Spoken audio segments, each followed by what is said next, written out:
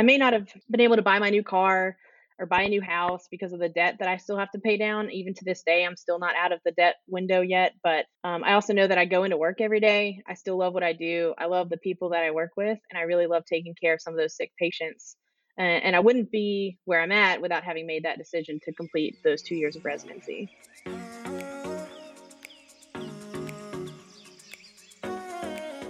This is Taylor Stuber. And this is Sean Smithgall. We are both clinical pharmacists and faculty members at Auburn University, Harrison School of Pharmacy, and we are your hosts for the Postgraduate Pharmacist.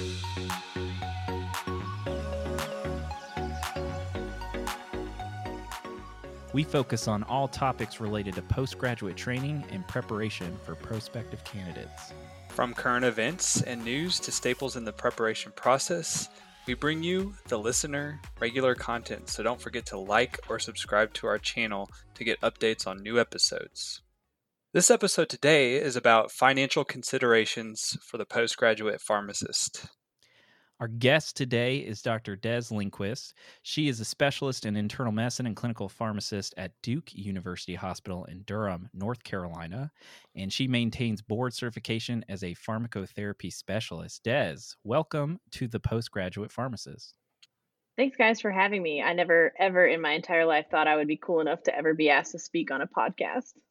Well, you absolutely are. You're as cool as we are now. So before we get into our topic, I want to bring up this project that you started, Des. I really like this RX Palette. You can find it on Instagram at RX Palette and in the description to today's episode below.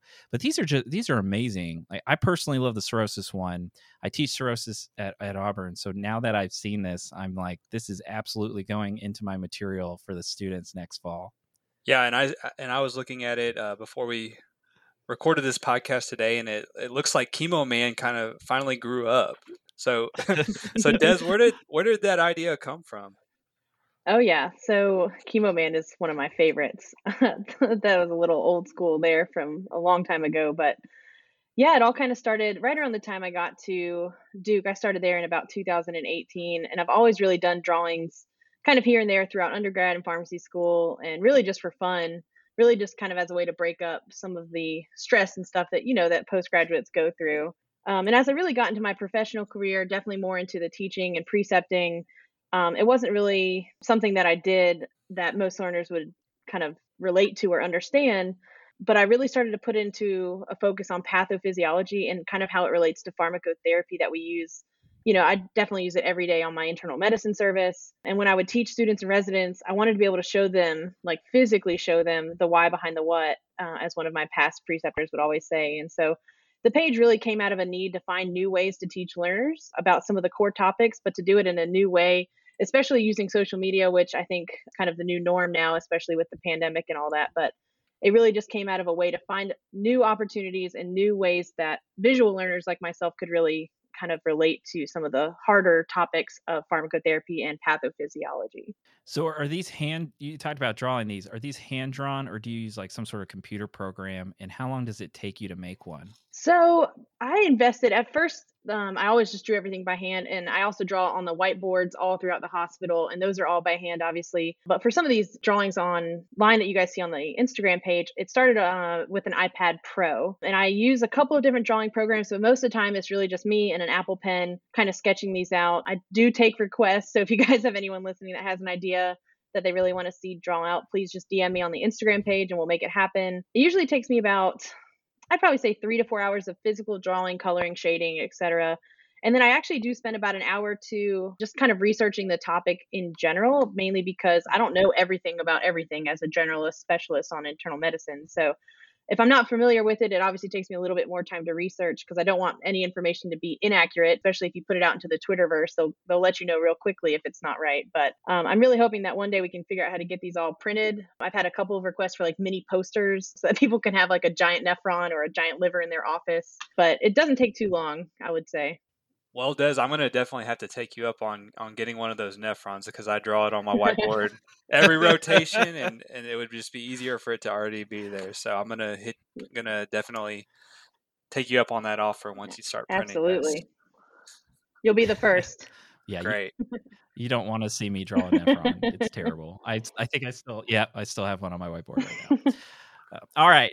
So on to finances, I want to address the subject that usually comes up first when we talk about finances. With median student loan debt upon graduation now, I think it's exceeding 170,000. How did loan debt factor into your decision to pursue a residency and where to pursue a residency? It's definitely something that people need to think about and talk about more often. I find that when I was going through school, even undergrad, nobody really talks about finances to an 18-year-old. So it's really unfortunate. Even a 20-year-old, when they get into pharmacy school, it's just not something that's brought up a lot. But they always just seem to be a kind of a touchy subject in our pharmacy world. But to kind of be 100% honest with you, my plan when I was heading into my fourth year of pharmacy school, I was just going to be community pharmacist at a big chain that I had been working at since undergrad, make a lot more money than I currently was making, which was nothing, and really just start living the good life. But when I entered my hospital on my first clinical rotation, which just so happened to be an internal medicine rotation, my entire mindset ended up switching. I really saw what a clinical pharmacist could do, both on the inpatient side and for our patients, and really decided that that was kind of the moment that I wanted to pursue residency. When I look back at it, I didn't know what a resident would earn. I didn't know anything about the differences in major incomes. I just assumed pharmacists all made a lot more money than I had been making, so I didn't really think about it. And so I'm really glad that we're just kind of taking it and discussing it with these guys today. In terms of figuring out really how to finance all of this stuff, I definitely think it came into consideration when I started adding up application costs and then traveling for interviews. As you know, that's not, luckily it's not something that is a big concern this year, but definitely in years to come when we're out of this pandemic, flying and traveling to interviews is definitely going to be a cost. So it's really going to come down to each of your individual financial circumstances. Ultimately, my decision came down to what's going to make me happy professionally in the long term. And so in the big scheme of things, I was really deciding to make 2 years of financial sacrifices for a long-term game of happiness professionally. And I would imagine a lot of you guys would make the same decision. But I may not have been able to buy my new car or buy a new house because of the debt that I still have to pay down. Even to this day, I'm still not out of the debt window yet. But I also know that I go into work every day. I still love what I do. I love the people that I work with, and I really love taking care of some of those sick patients. And I wouldn't be where I'm at without having made that decision to complete those 2 years of residency. Yeah, and just to echo that, that's definitely something that, I kind of thought about whenever I was deciding to pursue a residency. It was what's ultimately going to make me happy in the long run and investing in your future. And so for me, that was to pursue a residency. And even though it cost 2 years of making less and having to adjust finances, I think it was, ultimately worth it. So I'm glad somebody else agrees with me. So with student loans, should you pay them during postgraduate training? What options are available to students who transition to postgraduate training who are unable to pay the standard payment? And lastly, should you refinance your loans? Yeah, I get asked about this quite a lot, actually. I'll start with your second question first regarding kind of the options for repayment. I would like to clarify all of these statements. I am not a financial planner. I am purely a clinical pharmacist who has a lot of student loans, who has done a lot of reading and research into this. So I would at first say everybody talk to your real financial planner about these options in more detail, but just so that you're kind of aware and know kind of what questions to ask, we can talk about it. There's several things that you can do. Really, I'll speak to my journey. So I graduated in 2014. I think I had about 180,000 in debt from just 2 years of undergrad and then 4 years of pharmacy school. You're automatically, as soon as you get out, given a 6-month grace period after graduation from when you're expected to begin paying loans back. So I think my first payment actually didn't start happening until January of 2015, which would have been January of my first year of residency. And if I had entered a standard 10-year repayment at that point, I think it would have cost me about $2,300 a month.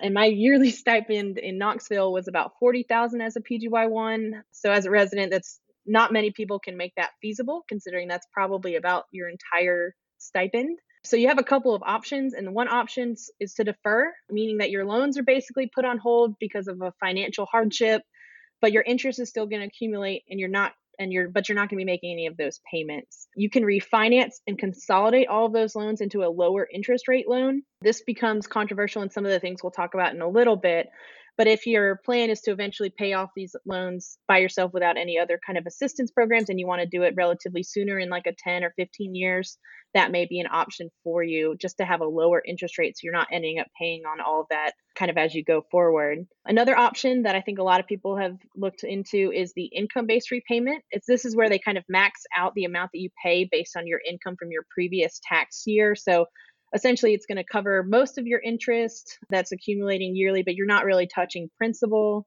unless you pay above and beyond kind of what you're at that point. This usually, depending on which plan you're in, I think takes between 20 and 25 years of repayment. Another option that kind of ties into the income-based repayment is the Public Service Loan Forgiveness Program, which is something that I've been working towards since 2015. And ultimately, the end goal of that public service loan forgiveness program is that after 10 years of working at a nonprofit, which if you're looking at an academic medical center or a community hospital, most of the time those are going to be considered nonprofits. If you're part of that program, you make the 120 payments or 10 years of payments, and the remaining sum is forgiven, and which is actually tax-free. So you don't have a big tax bomb at the end of it, much unlike what some of the other programs do with whatever's forgiven, you actually do have to pay a penalty and tax on it.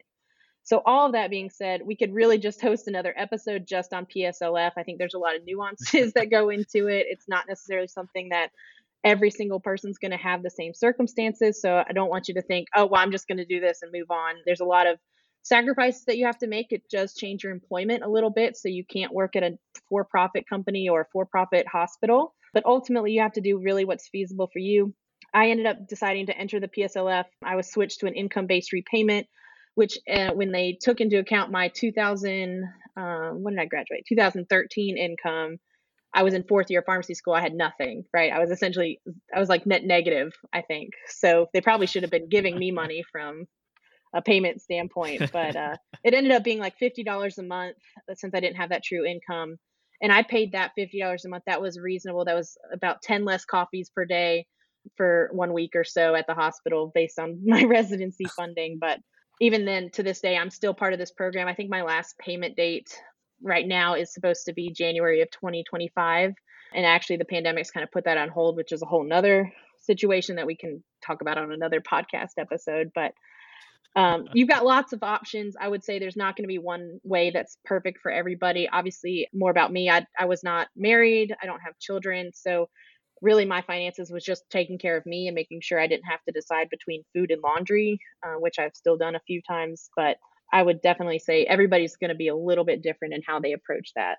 Just like for students and those that are seeking out residency, to feel that there are options out there that are going to be available to them. So if they're worried about those $2,300 payments, there's certainly lots of options to help avoid that potentially if they're not going to be making as much and making enough to make those payments. So I like that you brought that up. And really, if you're considering working in a not-for-profit going forward, I think PSLF is definitely a good consideration. And if you're going to pursue that and that's your ultimate goal, I think it's good to kind of get ahead of the game there and kind of do your research. And during residency, like you were saying, some of those lower payment amounts can count towards PSLF and ultimately will increase the amount that you're able to be forgiven. So a lot of good points there. Yeah, one of the things that I think you just have to kind of be okay with that I think is hard for a lot of people is that you're going to be in debt. So I know some people just are like panicking when they realize I have almost a mortgage worth of loans on me. And you just kind of have to, especially if you're doing PSLF for 10 years, right? It's a 10-year commitment. And you're not locked into the program by any means. Like if you ultimately decide you don't want to do it, you don't have to. And it's not a consecutive 120 payment. So if you decide to go back to it, you can. I think it's just a lot of it's a mental game with student loans is that you just have to be okay with being in debt and you have to make those smarter decisions that you don't normally have to think about if you're not owing somebody a small mortgage. Yeah, so ultimately what I think is best, like you were saying, is just having and doing that research and having a game plan going into it so you're not overwhelmed when the time comes and you get that first payment check. Yep. And I like that you mentioned about the financial, like, I hate that you say you're not a financial planner because after that I was kind of hoping you would help me with my loans. But I like that you mentioned financial planner because like that's probably one of the decisions I had no clue about until I just happened upon it. And I was like, who is this person? What's the catch? They're saying, there's no charge to using us, but we help you with your money. And I was like, okay. this is sketchy. Mhm. But it was probably one of the best decisions I made because I'm like, I didn't even understand these programs existed for non-student loan things and all these other ways for me to like make my money work better or make me use my money better. Yep. So, do you have any additional advice for students when they're thinking about student loan repayment or just planning for the future in general? Yeah, I think one of the best things to do is truly evaluate what your goals are. Like, what are you looking to get into in terms of your professional career? Are you going into a private industry? You're going into community? Are you going into a nonprofit institution? And I think a lot of us just have so much anxiety about money in general because it's just always been something that we've not really had a lot of as undergrad and graduate students. And what I realized that as soon as I kind of graduated, I really needed to start a budget, and as well as a part of that budget, start sinking funds for bills that I knew I had to pay every year. So your licensing fees, et cetera. And once I really kind of took charge of my money and really saw where it was going, it felt a lot better and a lot more control of my financial situation, which I think is what we ultimately all want, even if we don't have all of the answers. So everyone's future is really going to be different, but you really just have to find out what works best for you. And residency is going to be one of those hard times of your life, but it's also going to be really rewarding. So you're going to figure out how to manage just your time, but in addition, your finances and balancing that with your kind of life outside of the hospital or clinic, as Sean would say. But I think one of the other things that nobody really talks about too, from a financial standpoint, especially as you're heading into graduation season as a fourth year, is that it's actually really expensive to get licensed as a pharmacist. At the time that I graduated, I had matched to Tennessee, so our program in Tennessee. So I actually ended up getting licensed in both North Carolina and Tennessee, which means that not only did I have to pay for the NAPLEX, but I had to pay for 2 different MPJE exams as well as 2 different Board of Pharmacy fees. Overall, I think it came out to about $1,500 that I really just hadn't budgeted or been expected to pay. So if I was a fourth year student, really at this point, I'd definitely be budgeting for these things as well as these costs. And like we previously talked about here, you're going to have to move and have different costs associated with that as well. So I think it's just something for everybody to just be aware of because nobody told me. Yeah, and I'd like to add to that. You had the forethought to say I might be in these 2 states, Right. so let me do that. I did not have that forethought.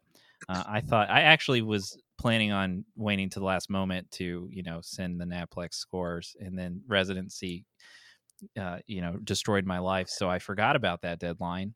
But I reciprocated for between PGY and PGY2, and it cost close to $1,000 to reciprocate to a state, which was substantially higher than had I just done it ahead of time. So, I mean, it's hard to think about those things ahead of time. Like, where am I going to be next year when you're just like glad you got a 1 year training experience if you got 1 year.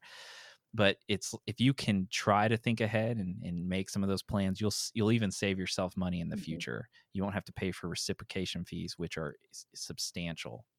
All right, so now for everyone's favorite segment, the postgraduate pharmacist trivia. So, I'll ask the first question. Since I'm a product of the 80s, an 80s baby, which 80s movie was the highest grossing film of the decade? 80s Ooh. movies, highest grossing film of the Well, decade. I was a 90s baby, so I'm gonna check out on this one. 90s baby. Born in 88, but my goodness, 80s movie. So it's probably still So, Sean, it popular. was before you were born. I'll just say that. Was it? Was it Die Hard? It was What? not Die Hard. Was that an 80s movie? I'm not exactly sure, but the correct answer is actually E.T. the Extraterrestrial. You know what? I was gonna guess Drew Star Wars. Barrymore. Now that I think about it, that probably would have been. So Star Wars was close. I think it was like the I don't next know which one. highest. E.T. actually surpassed Star Wars. And then E.T. was the highest grossing film until 1993 when Jurassic Park surpassed Oh, it. see, I'm like Team Lion King. I would never have I'll take the guessed. Lion King for 200, Alex. So long ago. Well, okay. So on the same topic of movies, and we don't plan these ahead of time, so it's coincidental that these are both movie trivia. So on May 20th, 1995, the 8th annual Nickelodeon Kids' Choice Awards was held at the Barker Hangar in Santa Monica, California, with, believe it or not, host Whitney Houston. And they had over 26 million kids vote. So in the category of favorite movie actor, was it, and you have choices here, was it Tim Allen as Scott Calvin in The Santa Claus? Was it Jim Carrey as Ace Ventura in Ace Ventura: Pet Detective, or Keanu Reeves as Jack Traven in Speed? I've never even heard of Speed. I would go with Ace Ventura. You've Speed never is a heard of great Speed? movie, Get out of but here. Get out of here. I'm never going to be invited back. I like that there's multiple choice, so that narrows it down. Yeah, which one was voted the best or favorite I feel movie like actor? kids on the Kids' Choice Awards are going to be like, let me talk to this crazy man, Ace Ventura. I'm actually gonna go with Tim Allen. It's Des is right. It's Jim Carrey, Ace Ventura.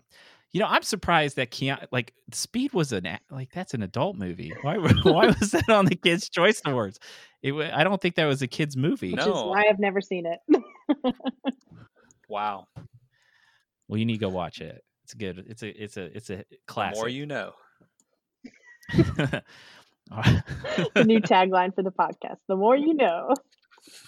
Mm-hmm. All right, so let's move on to our next question.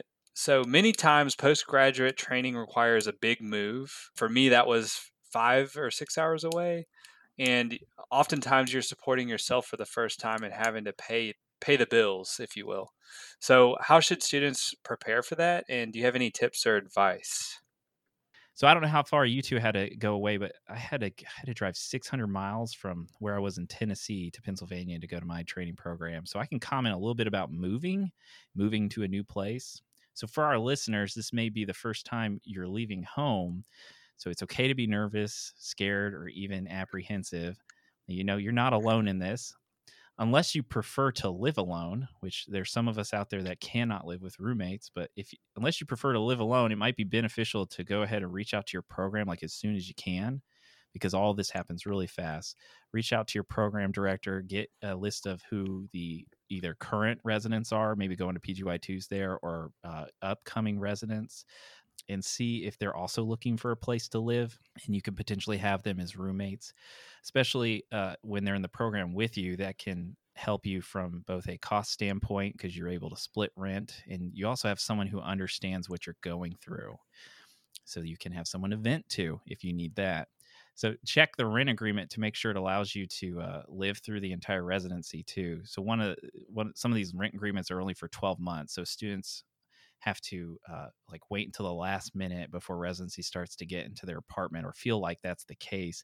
But if you look, a lot of these agreements, and then the one we had, you know, as long as you were there for 12 months, you could extend it out a month at a time. So that allows you to maybe move a little bit early. Like Des was talking about earlier with finances and all the things that happen as your student loans are weaning down.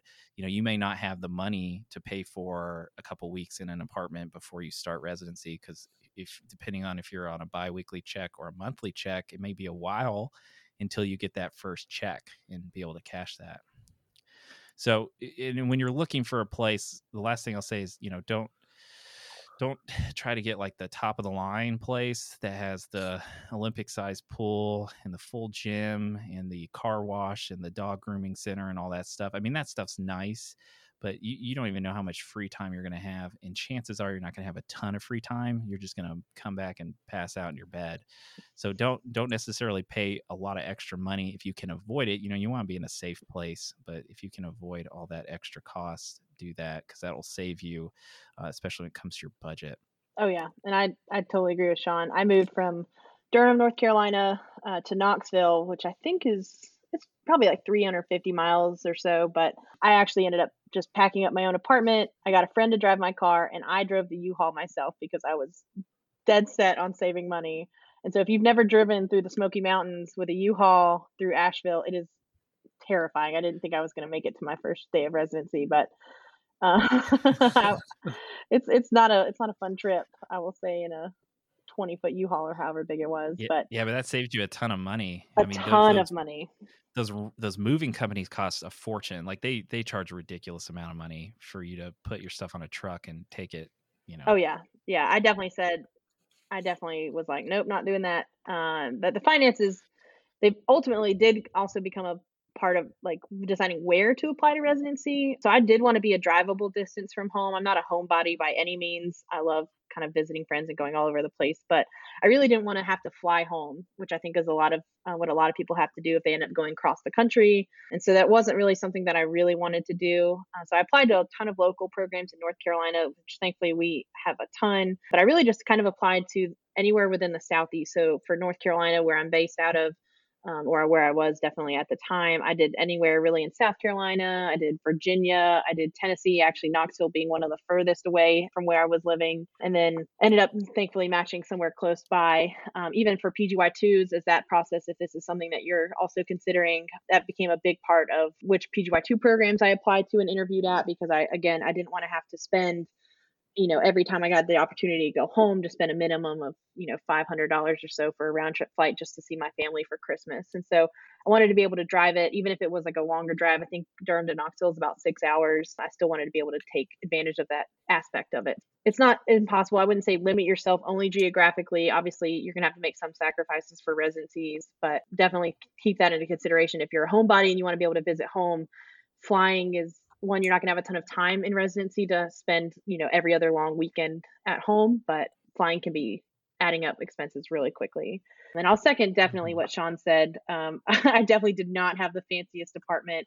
My cat ruined all my blinds, so I really looked like I was living in a homeless shelter for quite a while, because every time you drove past, all my blinds were messed up and my lights were never on because I was always sleeping when I got home. But I promise you, if especially most residency programs now, I think you end up working, like, if it's not every other weekend, it's every third weekend, especially for PGY1s. So you're really just not going to have a ton of time to take advantage of a ton of the so-and-so amenities that they're actually charging you extra for. So definitely get a cheap apartment. Obviously, you don't want to be unsafe, especially if I was going to a place where I knew nobody, and I had, not that I didn't have friends, but I didn't really have, a sense of who people were at the time when I got there. So you don't want to be unsafe, but definitely it's something that you don't need a huge apartment. You don't need a ton of extra space. Not that many people are going to visit you. Let's not kid ourselves, because you're going to have no weekends off. So making sure that you have enough for you. I brought my cat with me, and he was a decent enough roommate, but he didn't pay too many bills, unfortunately.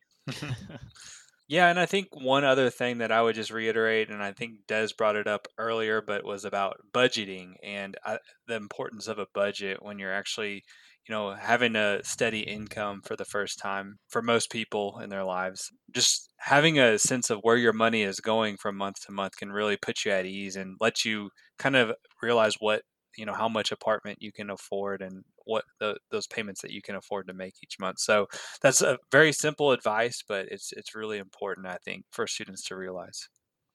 Residents make 50 to 75% less than some of their classmates who graduate at the same time and enter the workforce. How do you recommend they handle or cope with that realization? This is really, to me, it's really all about perspective, to be honest. If you're going into residency for really short-term financial gains, you're really doing it wrong. You're definitely going to get frustrated because it's not a short-term gain, unfortunately. But what it really does mean is that you just have to budget, like we've said kind of throughout this whole podcast, is you really have to prioritize what you can do and live with and use for the next 1 to 2 years of residency training. So your housing, your food, utilities, and all those other necessities have to come first, right? Those are the things that you have to pay in order to kind of get through the day and really do your job well too. It's not just you want to get through residency, you want to do residency and do it really well. So I actually ended up just living like a pharmacy school student for my 2 years of residency. And I honestly didn't really miss much. You're so busy, you're learning a whole bunch of things that you never even thought about through pharmacy school that you really just don't end up missing it. I didn't end up getting a new shiny car or a fancy house, but I didn't miss it because I was so busy, and then looking back at some of the decisions that my classmates made, and I love all of my classmates, so this is not a dig at them by any means. They end up listening to this podcast, but others of those who made that, immediate after graduation decision, once they get their real paycheck, to say, well, now I can afford all of this and I can do all of this. And ultimately they end up just paying a ton of money and being in the same sort of financial situation as me, where they don't have a lot of money, but their bills are more expensive. And so that mindset, I think, of just living like a student with no income really just kind of helped me set me up for, financial success kind of down the road. But it's really not just about financial success. I know this is a podcast about our finances, but for professional passions and what we do every day, I think it's important that you make sure that you love what you do and that you take in all the opportunities that residency is then going to afford you. And I see a lot of my friends now are making that jump from community and retail and trying to really get into the hospital pharmacy practice, not because it offers more money, but because the quality of life and other benefits are far exceeding what the money that they've earned in the retail or community setting can really get them. We've mentioned the budget now a few times. So let's say as a resident, you might be making about $1,200 after taxes every 2 weeks or so. So how would you budget that out? Yeah, so I actually took Dave Ramsey's Financial Peace University course or it was actually after residency, so I kind of wish it had happened before, but it's super helpful, and I definitely think it's something that residents or potential future residents need to take advantage of. I actually have a budgeting app that it's technically Dave Ramsey's app, but there's Mint, there's Every Dollar, there's several apps out there that you can use to help you kind of just see where your money's going. I think that's a lot of what we don't know is, we spend $5 at Starbucks here and we never really see it come, through our budget, so to speak. And so we just kind of forget about it. And then after 5 times a week of coffee, you've spent $30. That's almost 1% of your, total income on 1 week of coffee. So in terms of priorities, when I budget out my home costs, which includes things like rent, mortgage, and utilities. And I try to keep those at about 25% of my income for the whole year, obviously. And so when you have other things that come into play, like food and bills, which are, obviously required to be paid, and then other purchases that you make, it's really just going to come down to kind of categorizing what you have. And so what I also would recommend is give yourself a little bit of spending money. So give yourself like $100 every month or, every 2 weeks or so to say, this is what I'm going to use to buy things for me that I may or may not need, but it's something that I've wanted. And if you don't have anything that month, you can save it and kind of, save up for something else bigger in the long run. But both in my first year and second year, I only got paid once a month. So that was a huge switch for me. So if you don't know what your residency is going to pay you, like, make sure you ask them, because we started in June. No, we started in July 1st, and we aren't paid till the end of July. So you basically are going a whole month without an income, even though you're working. And so I actually budget out all of that month with what I know my income's going to be. And I have different categories that I use, and everybody's going to be different, but mine included pet stuff so that I can make sure my cat still got fed. I also have sinking funds. If you don't know what a sinking fund is, this is going to be where you save a little bit of money for those purchases that are going to come up every year. So for example, every year I have to buy a year's worth of flea and tick medications for my animals. Your pharmacist license fees are going to come up every year. If you're board certified, that board certification fee comes up every year. And then insurance costs you have to pay every year. So I created sinking funds kind of throughout residency to save like $5 here for this or $10 here for that. And I just kind of put it in a savings fund that I didn't touch. And so that there's not this big kind of payment that you have to pay at the end of the year with money that you don't actually have because you spent it all on coffee or whatever. Yeah, you mentioned Mint. I used Mint too. I like how it is a stress-free one because for the most part, can recognize where the purchases are coming from and automatically categorize them. So you get like a quick snapshot, which you can go in there and tag them yourself, but it tags everything, which makes it nice to be able to see. Yeah, I feel pretty old school with that. I actually use just an Excel sheet for my budget, so I don't even use one of those fancy apps that you all use. I'm same as you. I have to use an Excel spreadsheet now because it just doesn't it confuses all those pharmacist fees and things like that as other stuff, and it's more of a hassle to re-tag it afterwards. But I like this question because it brings back a mixture of emotion. As sad as this is, you're like, this is the most money I've ever made. But then at the same time, you're like, how can I afford to feed myself with this much money a month with all the other fees that I'm now paying? As you look on Facebook and your friends are like, look, I got a BMW. And you're just like, yeah. Okay. Delete Facebook. I remember the days of begging my RPD for a drug dinner to be hosted by a drug rep for the sole purpose of I wanted a fancy dinner that I didn't have to pay for.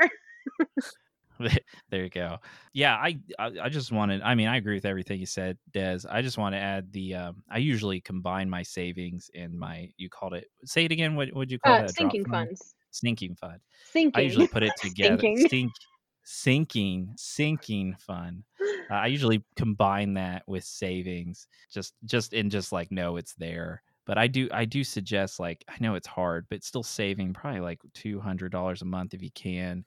because over the course of the year, that's going to pay for all the potential transfer fees and moving fees and things like that. And it'll pay for if you have, especially if this is the last training experience you have, you might not go straight into the workforce. You might not want to go straight into the workforce. You might want to take some time off from residency or fellowship or whatever you're doing.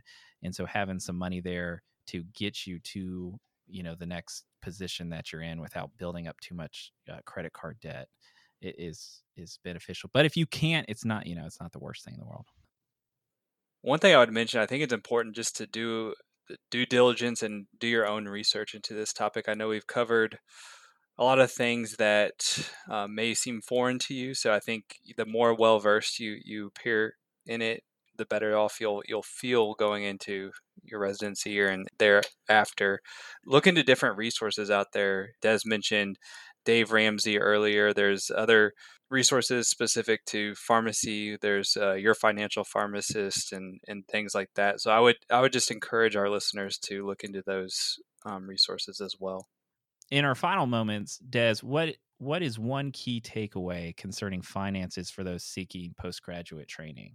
So anybody who asks me about money, I always tell them, remember, this is only for a year or two, right? So it's not the end of the world. Your whole future is ahead of you. And so all you really want to do for at least these short term is to have a plan. There's so many resources. You have past residents, you have faculty members who have gone before you, done this already, and they all made it out okay. So I would recommend definitely reaching out to them, set yourself up for success, be responsible, be a little bit conservative in terms of what you go out and do after you get that first real paycheck. But we've all done it before, and you guys are all be able to do it going forward. Well, Des, it was a pleasure having you as a guest on the Postgraduate Pharmacist today. The honor was all mine. Thanks, guys, for having me. If you want to continue to hear up-to-date topics from us and our guests, please like and subscribe to our channel. You can listen to us on all major podcasting apps, and remember to check out RX Palette on Instagram for handcrafted, focused reference guides.